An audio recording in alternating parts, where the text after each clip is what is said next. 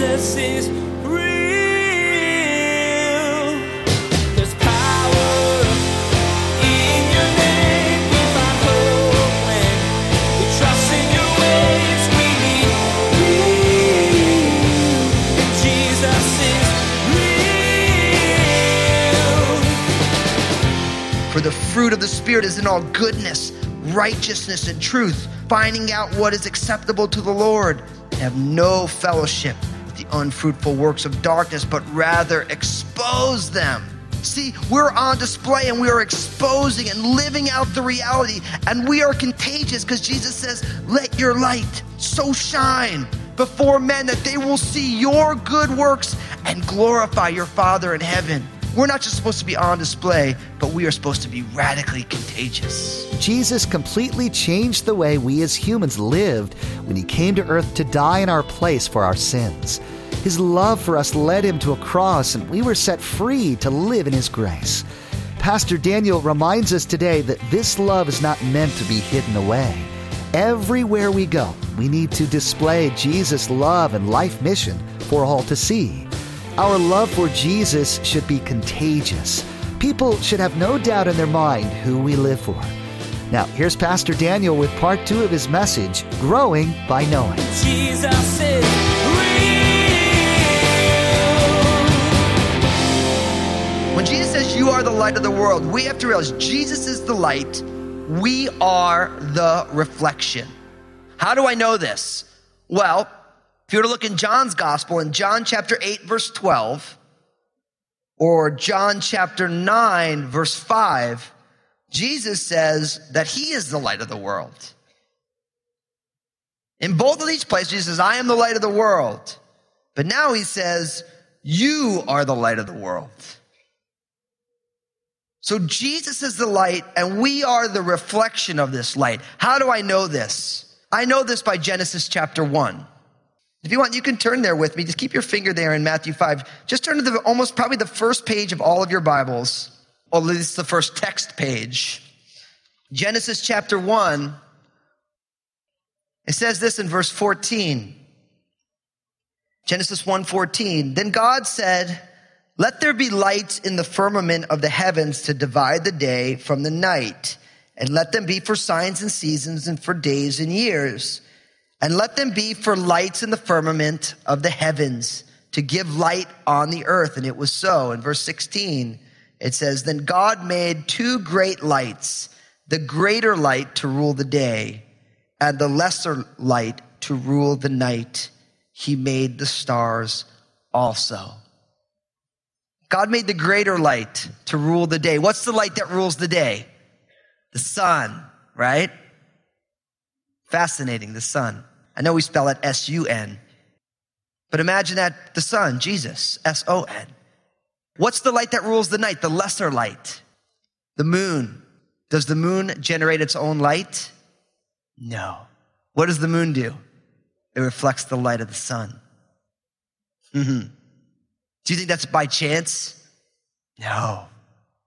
Because Jesus is the light of the world. He's the sun. He is the light generator. And our job is to reflect that light just like the moon does to the sun. That is what we do. We are meant to be reflections of the light of Jesus in the world. And that's how we're the light of the world.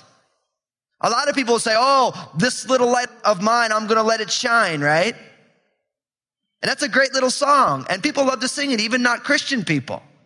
But the reality is that when we sing that song, we're really saying, I'm going to be reflecting the light of Jesus, and his light is my light. Now, don't get me wrong. We all have different hues or different filters. So maybe I'm red hot or something like that. And so when the light of Jesus comes through me, it comes through red. Maybe you're a blue. Maybe you're a green. Maybe you're a mauve.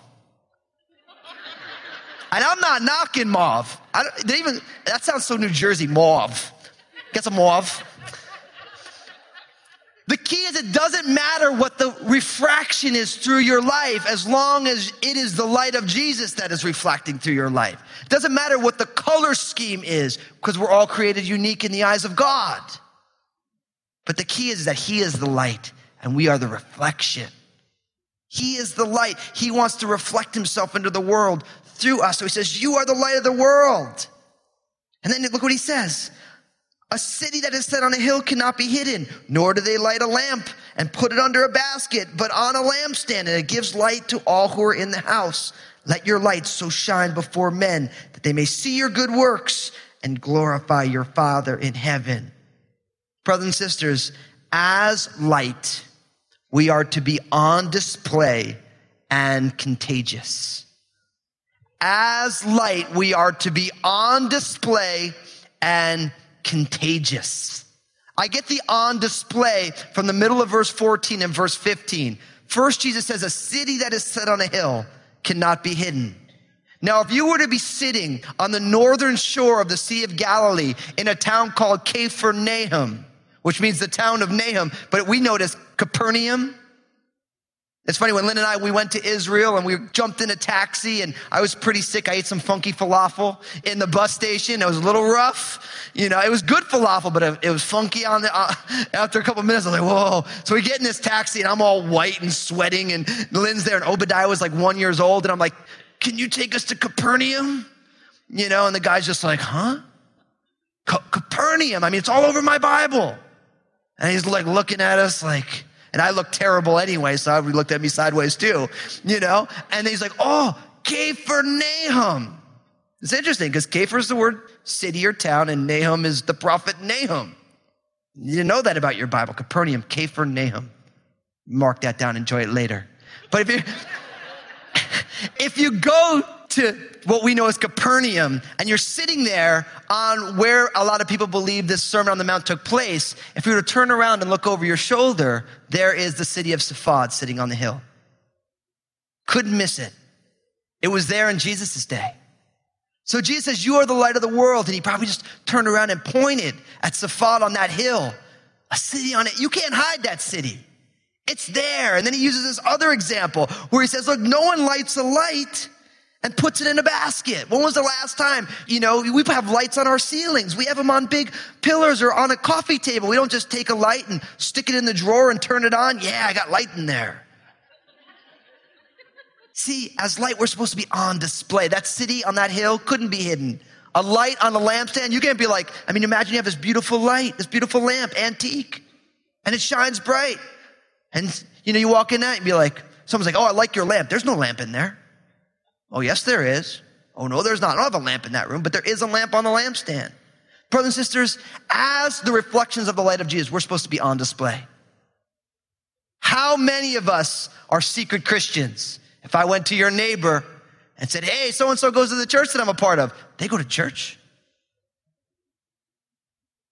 Now, I'm not saying that we need to be, you know, Christians where it's like everyone has to know we're Christian. I'm a Christian. I'm a Christian. Are you a Christian? We don't want to be God's peculiar people in that way. But would to God that the people around us would know that we walk with Jesus, that we're not ashamed to say, look, I've put my hope in Jesus. And why haven't you? We're supposed to be on display. Like a city set on a hill, like a lamp on a lampstand, but not only on display, but we're also supposed to be contagious. We're supposed to be contagious. Listen to Ephesians chapter 5, verses 8 to 11. For you were once darkness, but now you are light in the Lord. Walk as children of light, for the fruit of the Spirit is in all goodness, righteousness, and truth, finding out what is acceptable to the Lord, and have no fellowship with the unfruitful works of darkness, but rather expose them. See, we're on display and we are exposing and living out the reality, and we are contagious because Jesus says, let your light so shine before men that they will see your good works and glorify your Father in heaven. We're not just supposed to be on display, but we are supposed to be radically contagious. That people will see your life and my life, and they'll catch this Jesus bug. That's what the Jesus movement was all about. I wasn't even alive for it. But when I hear the stories of the people who all of a sudden, these hippies were getting turned on to Jesus, and they were going out to other people, and they're like, man, you got to come check this out. And they're living radically different lives. They used to be, druggies and craziness. And all of a sudden they're like, look, I'm on fire for Jesus. I love Jesus. I want to follow Jesus, and nothing's going to stop me from following Jesus. And all of a sudden this Jesus bug runs like wildfire throughout a whole generation. And guess what? We need a whole new viral experience of Jesus today. We need to see Jesus go viral through this community, through this nation, through this globe. Sure, it will look different than it did in the 60s. We're not bringing bell bottoms back. Now we call them boot cut, and they're a little bit more, But the reality is that there needs to be a groundswell, contagious viral movement of the gospel in Clark County in 2012. And how do you catch a disease? You get it from somebody. I remember when I was young, before they had the chicken pox vaccine, when my sister got chicken pox, we were all sharing water. Because my mom's like, look, you're all going to get it now because it's worse if you get it later. We all, me and my two sisters and all of our neighbors, we're all chicken pox together. I know that probably sounds sick and cruel and unusual nowadays, but that's the way they used to do it, right? Brothers and sisters, listen, the people around you are going to catch the Jesus bug from you. Are you willing to be contagious for Jesus? Let your light so shine before men that they'll see your good works and they'll glorify our Father in heaven. When was the last time you said, Lord, make me contagious for Jesus? The problem is most of us are contagious for negativity.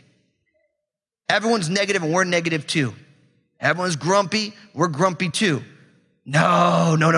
We got a new disease.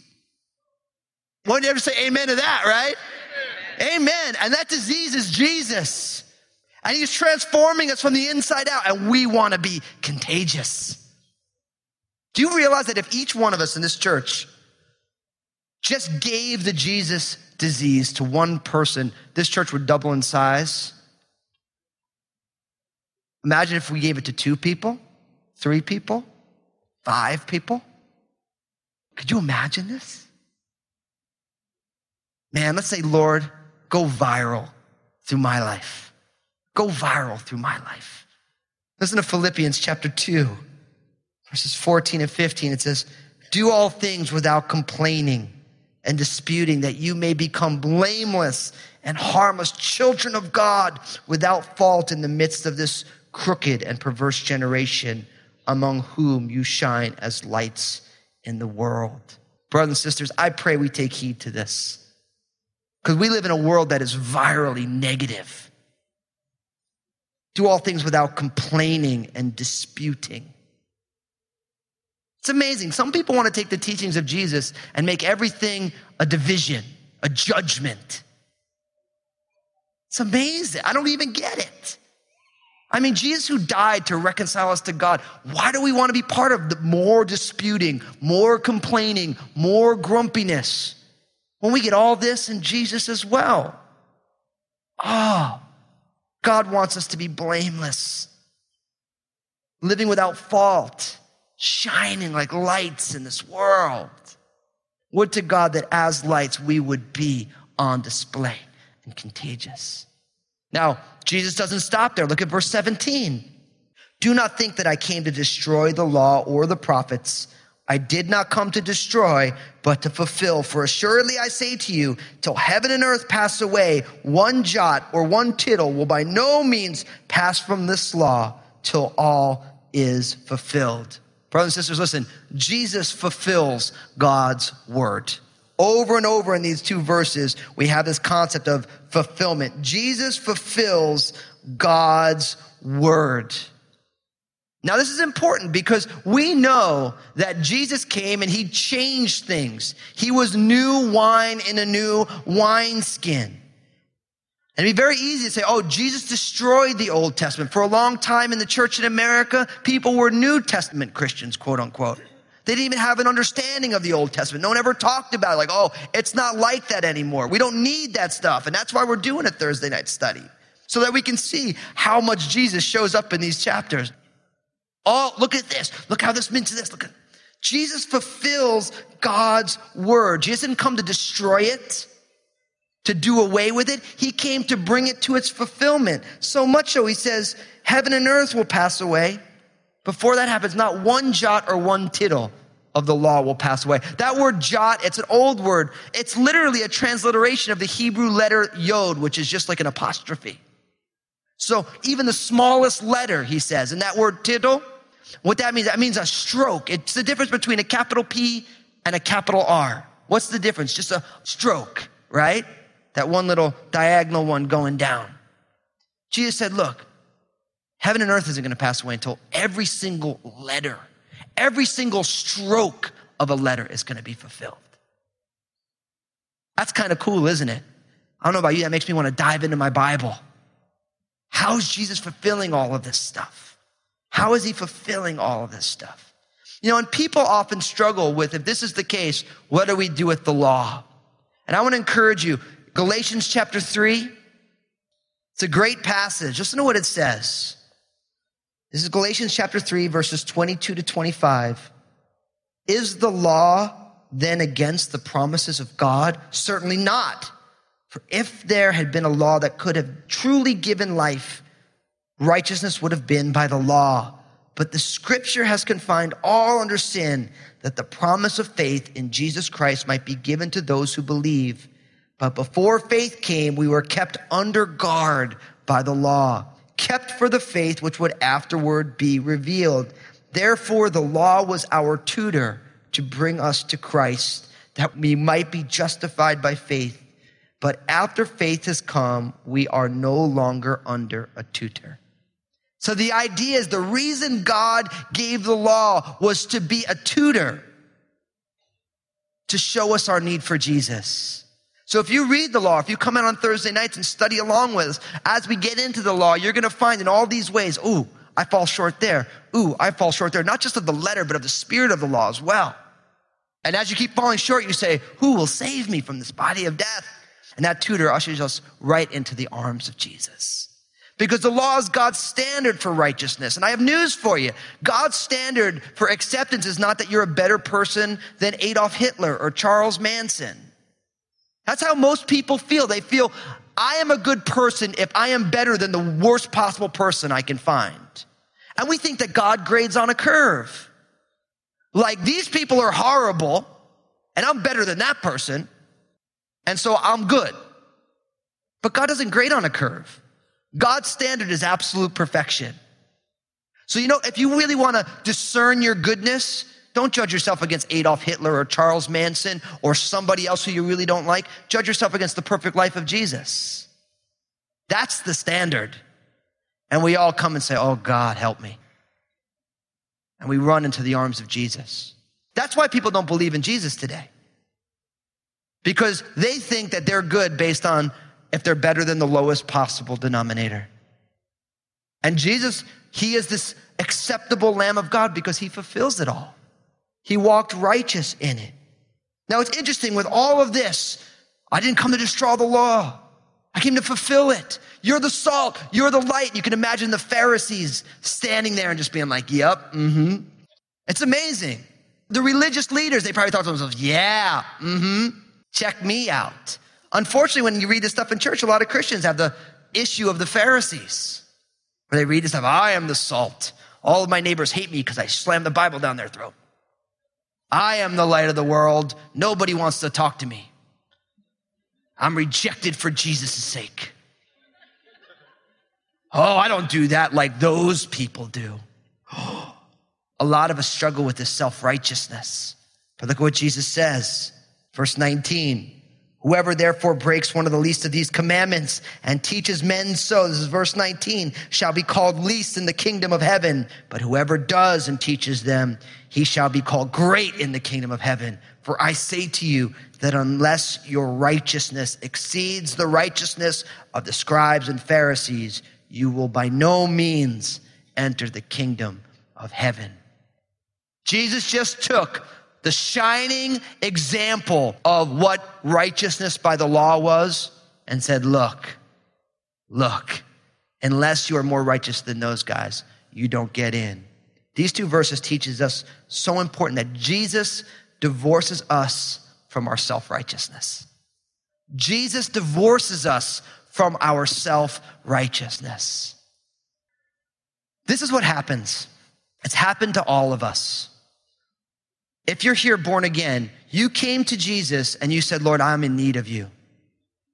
You came needy. Then you get born again by his Spirit. And then God starts to clean your life up. And then you go from coming to Jesus needy to saying, look how good I've become. And we judge everybody who does all these sinful things, forgetting that the only reason we still don't do those things is because of the grace of God. And for so many of us, we go from being sinners in need of a Savior to being self-righteous. If you were to go out in the Clark County and just say one adjective, one characteristic when you think of Christians, I guarantee you 8 out of 10 of them are going to say self-righteous. And you know what? They're probably right. They are probably right. Because we went and we came and we said, Lord, I need your help. And then he cleaned us up and then we looked down on everybody. Oh, so horrible. It'd be like blind Bartimaeus getting healed of his blindness and then going and beating every blind person. You're blind, you're blind. When the only reason we're not blind is because of the grace of God.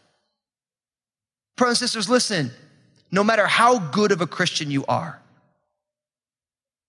the only reason you're in the kingdom is because of the blood of Jesus. Now, I'm not saying that we should sin that grace may abound. I am saying that even our good works are as filthy rags to God.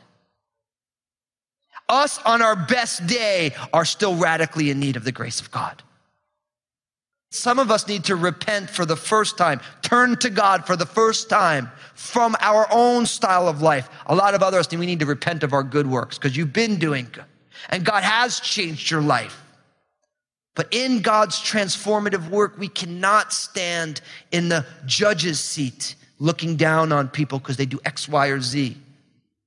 You've heard the old proverb, if it were not for the grace of God, there go I. I could bore you with stories of how awful I was before Christ. And you know what? I could even more bore you with stories of how awful I've been since I've known Christ. Or I can wow you with a greater story, which is that with all those awful stories, Jesus still loves me. And he still loves you. We need to repent of our self-righteousness.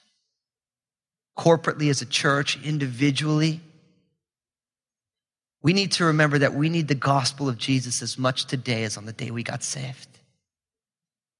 That we need to extend a gracious hand to people who are outside of Christ, not judging them for their faults. They don't even know that they're making mistakes because the Spirit of God is not in them to convict them. And brothers and sisters, if we are not the salt of the earth, the salt seasoning that brings out the God flavors, if we are not the light of the world that's on display and contagious, but instead if we are self-righteous, judgmental, Jesus is not shown to be all the gloriousness that he is through our lives. Jesus is real. Jesus has given us a brand new life, and because of that, we can create change in the world around us. Today, Pastor Daniel reminded us to display our relationship with Jesus to everyone we meet. Our passion for Jesus can create a contagious curiosity in others. Jesus is Real Radio is the radio ministry of Daniel Fusco of Crossroads Community Church. The messages that you hear each day here on Jesus is Real Radio were produced from messages that Pastor Daniel shared on Sunday mornings and the midweek study. It's our prayer that this teaching from God's Word blessed and encouraged you in your walk with Jesus Christ. Thanks for that information, Tracy. Throughout the month of July, we'd like to offer all the Jesus is Real Radio listeners a copy of Pastor Daniel's book, Honestly Getting Real About Jesus and Our Messy Lives. We'll send a free copy of this book as a thank you to anyone who supports Jesus is Real Radio with a gift of $25 or more. Check out JesusIsRealRadio.com and click on Partner for more information. Now, here's what's coming up in the next edition of Jesus is Real Radio. Join us again here on Jesus is Real Radio when we discover just how radically Jesus lived his life. Jesus takes normal human responses to adversity and turns them completely upside down. Pastor Daniel will encourage us to live this radically too. We wish we had more time today, but we will have to pick up where we left off next time as Pastor Daniel continues teaching through this series, The Mission Growing. That's next time on Jesus is Real Radio.